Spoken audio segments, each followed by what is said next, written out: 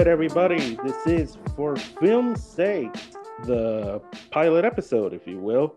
It's just three normal guys talking about movies for the sake of film. Okay, that joke didn't work. I'm Chris. My chums with me, Joel, Irv. What's happening, fellas? Everything is good. Everything is good here. This is Irving. So pretty excited to have this first, opportunity in this podcast to talk a little bit about movies, something that we like a lot. Hopefully everything is okay. And as Irvin said, I'm a little anxious and happy to be here too. Yes, none of us are movie experts in the very least, but we're passionate about them. We love them, and we're here to talk about them. Let's do this. Okay, so let's start off real quick. We're in the middle of awards season at this moment, and everybody's talking about what their best films were. Let's go with an alternate topic.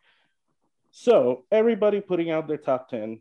You guys seen my top 10. I've seen your top 10s, but everybody has that one movie that not everybody else has. And we want to talk about that for just a moment. So, like a teacher in a random classroom, Joel would know about this. I'm going to assign one of you to talk about yours on that list, and I'm going to pick on Joel first. What's your movie from 2020 that's in your top 10, but not really anybody else's? Okay, I was just writing Irvin that he should go first, but since you chose me, anyways, well, I have a few in my top 10 that are not in the awards conversation, but I think that the one I'm gonna focus more is in I'm Thinking of Ending Things, which is still my number one film of the year. Ooh. Yeah, I know. No one has beaten it yet. That I'm Thinking of Ending Things is still the best film I've ever seen this year. Okay. Awesome. So why do you fight for it? Well, it's directed by Charlie Kaufman. Let's begin with that. You know that Charlie Kaufman is a great screenwriter. He has written screenplays for Being John Malkovich, Adaptation, Eternal Sunshine of the Spotless Mind, and this is his second feature film, I think, that he has directed ever.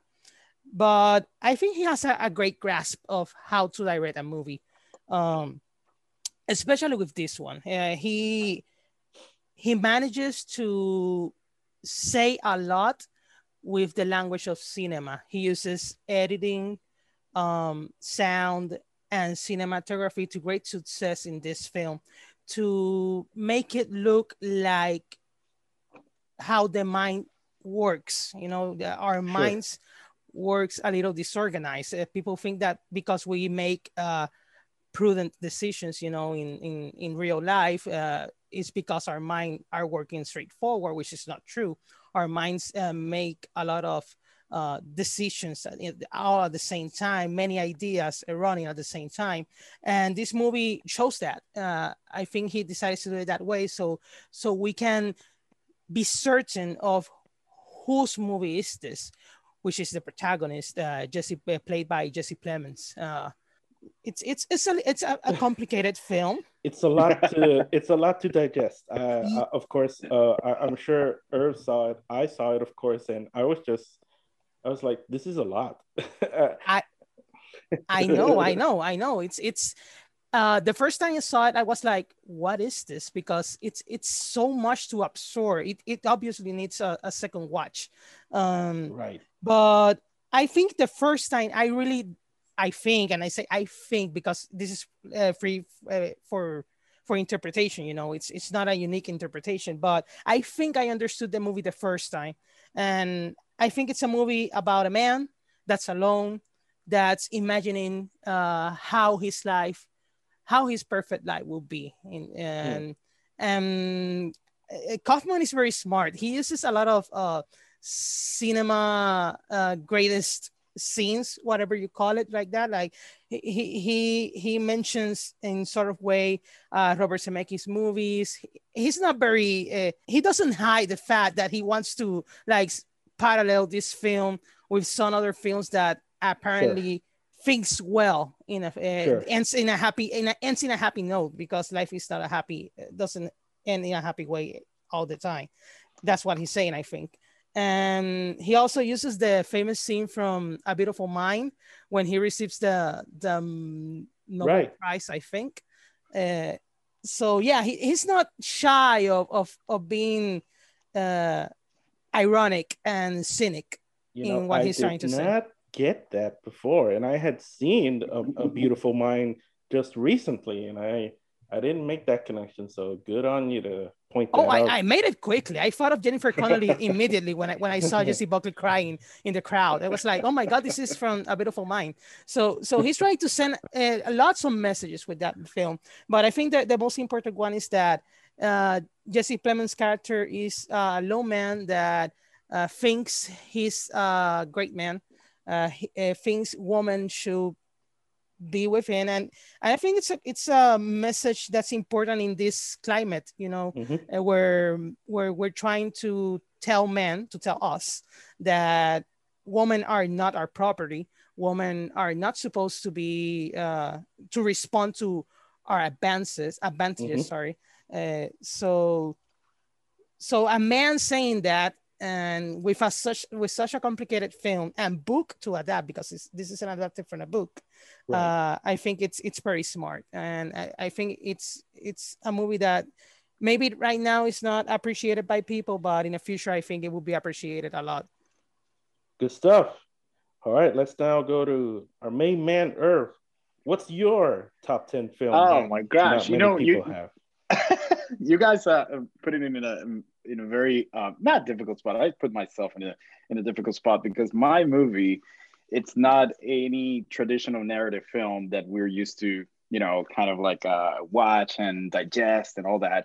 The movie is called Boy State, and it is a documentary film that it is available actually on Apple TV or Apple Plus. I think it's this film. It I saw it back in the summer, and I like documentary films. I think that some of them can be very engaging, and keeps you glued to your chair, even if you're at home, wherever. But in the middle of the pandemic, I found this documentary film very refreshing, but also very relevant because the premise is pretty simple. In Austin, Texas, they celebrate what they call Boy State, which is literally a gathering of 1,000, kids. I mean, adolescents who have to literally come together to build a representative government, but from zero, from the ground, which means that they have to, get the support from their own, peers, which that they have to defend their own ideology and obviously their position regarding their philosophies and how they Right. envision the situations that are occurring in the world, in the obviously in the state of Texas, but also in the United States. So the cool thing is that the film, these two directors capture all of this through a few characters, or actually, like, not characters, real people, real kids. And these are they focus on three specifically, and their names are Renee Otero, Ben Feinstein, and last but not least, a guy that I know that you will hear from years from now. His name is Steven Garza. I know for sure that that name, you guys will hear it in the future. So, I mean, I can talk hours about this, but I will only just say that the way that this documentary is shot, it puts us there. It Right. gives us, like, for me, I'm, and you know me a little bit, Chris, that I like to I rely a lot on my viewing with a movie, or the experience with a movie, and how I felt, and the whole you know uh, experience in full. And this one took me by surprise. And at moments, I was so immersed into what was happening because there are a lot of real things, real issues that are talking here, and you see how they try to manipulate and how to manage things that you're absolutely seeing, watching, reading in the news today. You get to see a little bit of what's probably going to be 20 years from now. Is it encouraging? Is it like hopeful? Yes, yes. But is it scary? Oh man, yes. At, at, Yes, I at can. times I was at times I was literally feeling like I was watching a horror movie Well, with the things. I can just imagine the horrors of it. A Yeah. bunch of teenage boys trying to make a working government. That sounds delightful. But listen, I mean, it's fascinating to see how they try to defend their own positions because they represent each political party and political background that you can imagine, and it's very interesting to see how they come together. And this happens like in a time span of like a week. Boy, I'm gonna tell you something. There's a scene in that movie that with the music, with what is happening at the moment and the way that it's edited, I had goosebumps, man. Hmm. I was like, holy cow, this is incredible. And the good thing is that it happened. Right, It right. happens. So this is not fictional. So So it's pretty it's cool. Boy State. Boy State. Where is that on your top 10? By December, that movie was my second favorite movie of the 2020 year. But Oh, after I had the opportunity to watch Nomadland and Minari, sure. it probably fell into a fourth, Okay. slot. So it's on my fourth slot right now. All right. Well, there you go. So we got What's Boy yours? State. Yeah. Oh yeah, yeah, sure. I'll say mine in a bit. But we got Boy State. We got I'm thinking of ending things. Anybody who knows me well, like you too, and many of the people on my Twitter account or some people who talk films with me know that my movie that I fight for from 2020 is Le Choc du Futur, directed by Mark Collin. It's a directorial debut. It's a French film. On Letterboxd, it's only been viewed by about almost 650 people. It's not really seen. It's on Tubi actually for free. So if anybody is curious, you can check it out.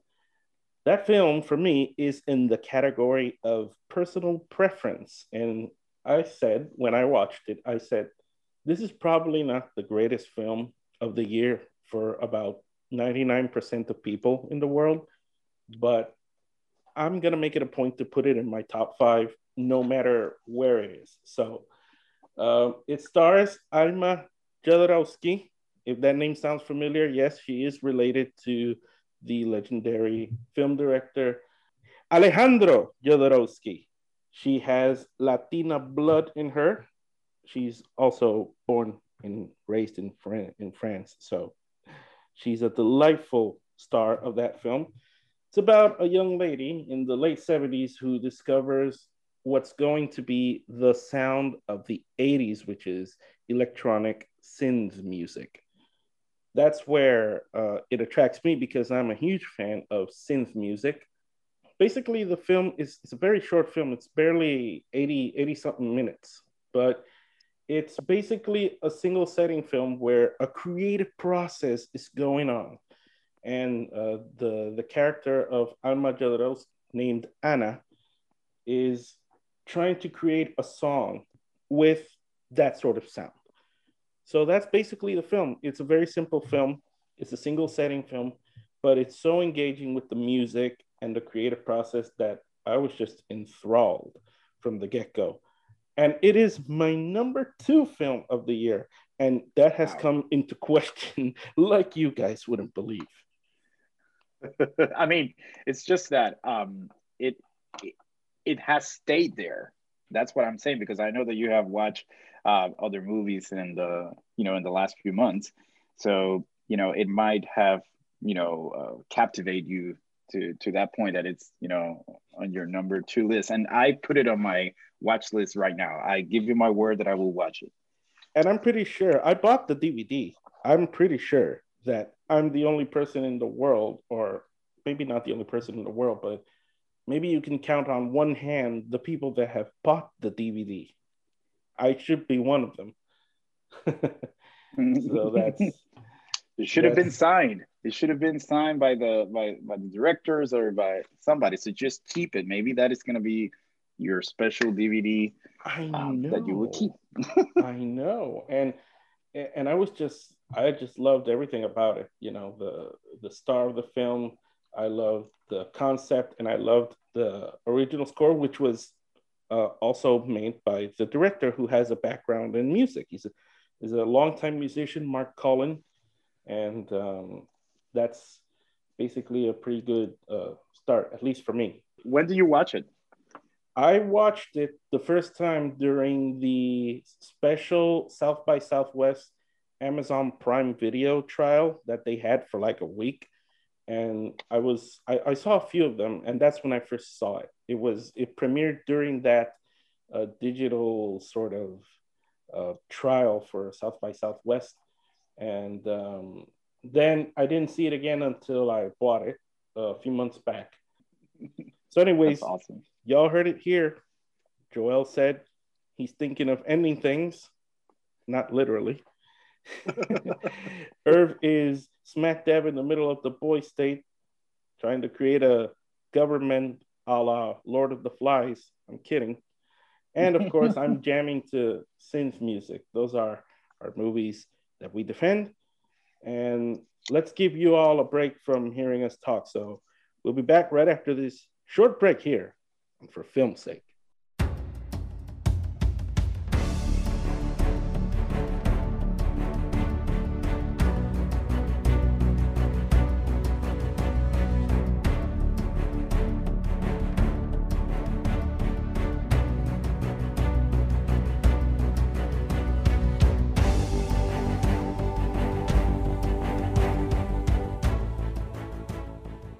We have returned.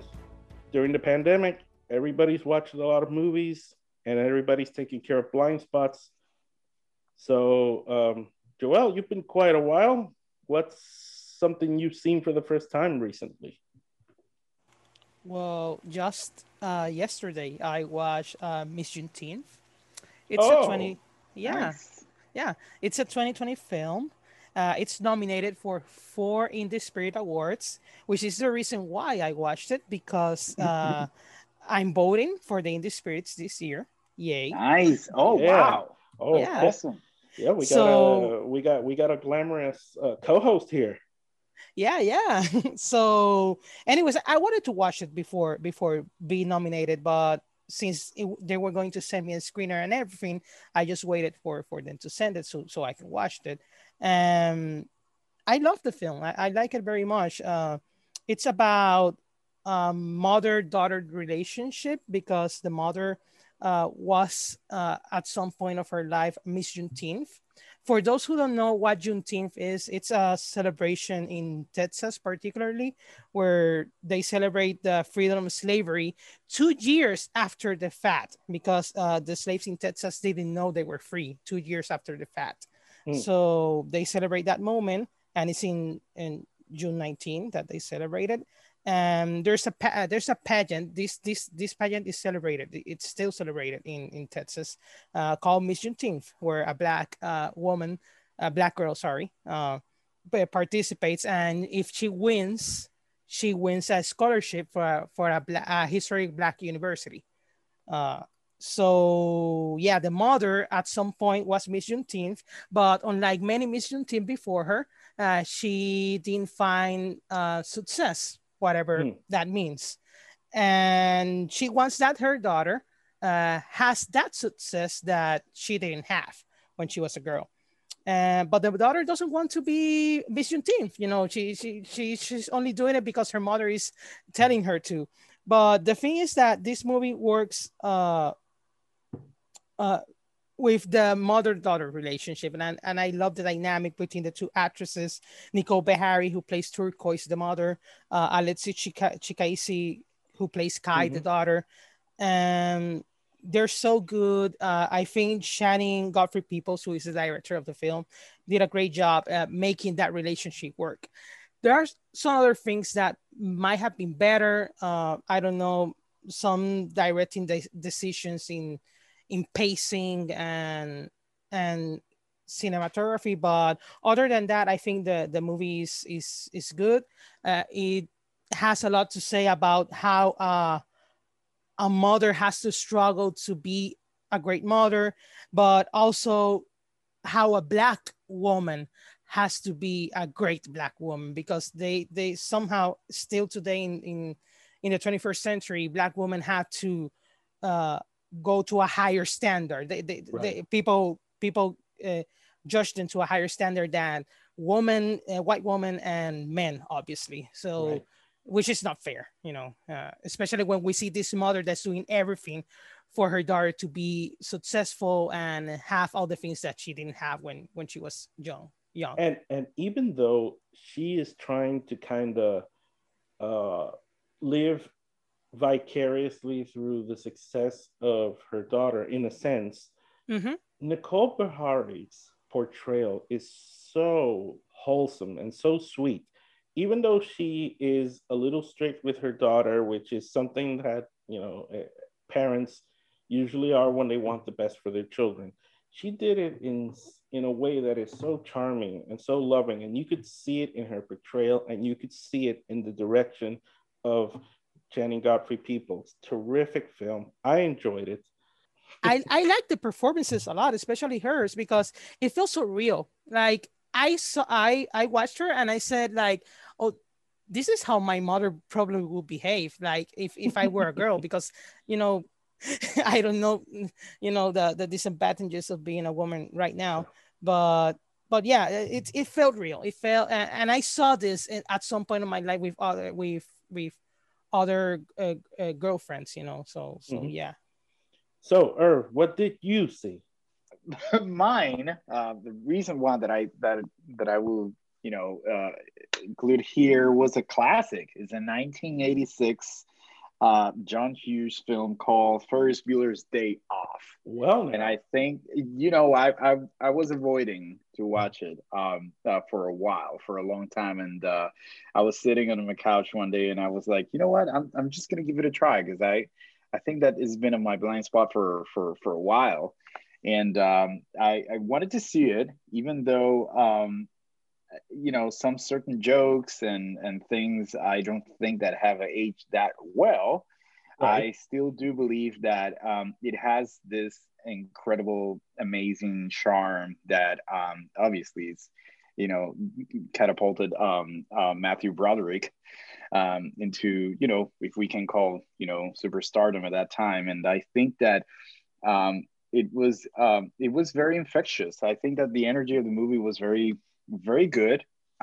So I could understand why it's such a classic, why it's considered for so many people such a classic. And based on the budget, I'm going to ask you guys a question. Do you have any idea how much this movie cost to make? Hmm. Just say a number. Just a I don't number. know. Just give me a number. I don't know if I dare say a number, but the way you're selling this, it's I sort of feel like maybe it was a higher budget than you'd think. Mm, Joel, I want to hear you. Just give me a number. It's fine. It's I'm absolutely going fine. the other way around. I think it's less than we think. I think like less than $100,000, maybe. It had a $5.8 million budget, and it ended up making at the box office $70 million, which at that time was a big thing. Was Right. a big deal in the box office. So it's very interesting how to have the opportunity to watch something that it's almost my age, and I'm just saying my age, but I'm saying that it's a very it's an 80s movie, and it has Right. all this energy of the era, and I certainly think that it I, I believe that the performance of Matthew Broderick, it's incredibly charismatic, and I think that it was very surprising. It was very good. It was better than what I thought it was going to be. Hmm. All right. So I recently sat down to take care of a blind spot myself, and I checked out a 1969 Mike Nichols film by the name of The Graduate. Of course, we know the famous line, "You're trying to seduce me, Mrs. Robinson." The Simon and Garfunkel soundtrack, which is fantastic. And of course, a very young Dustin Hoffman, which is weird because his father, played by William Daniels, known to most of our generation as Mr. Feeney in Boy Meets World, was just 10 years older than him at the time. So it's a pretty interesting film, very sordid sort of themes of seduction and all that sort of stuff. I didn't completely connect with it because you're supposed to root for Dustin Hoffman's character. And I didn't see myself rooting for Ben Braddock at all because he was kind of unlikable. He didn't want to be sociable with people. And he was always like in, sort of slumping around. I'm afraid for my future, all that sort of thing. And I just could not see. And it's strange because Irv, you mentioned Ferris Bueller's Day Off. I see similarities between those characters in the sense that they're not completely likable characters, but things go right for them a lot. And during The Graduate, I kept seeing like, why do things go right for this guy? He's not even trying. He's like super unengaging, and things keep going right for him. So, but it was beautifully filmed. There are a lot of filmmaking techniques and decisions that I'm pretty sure influenced many of what we see today from current filmmakers. And of course, Simon and Garfunkel playing in the background, it's never not a good time. So that's the blind spot that I recently took care of. That is something. That is a movie that I will see at some point because it's on my list of classics that are a must see, as I've heard from a lot of people, including you now. That about wraps it up. So we're out of time here on this pilot episode of For Film's Sake. I want to thank my chums Irv and Joel. Keep watching those movies, people, and we will be with you next time for Film's Sake. Later.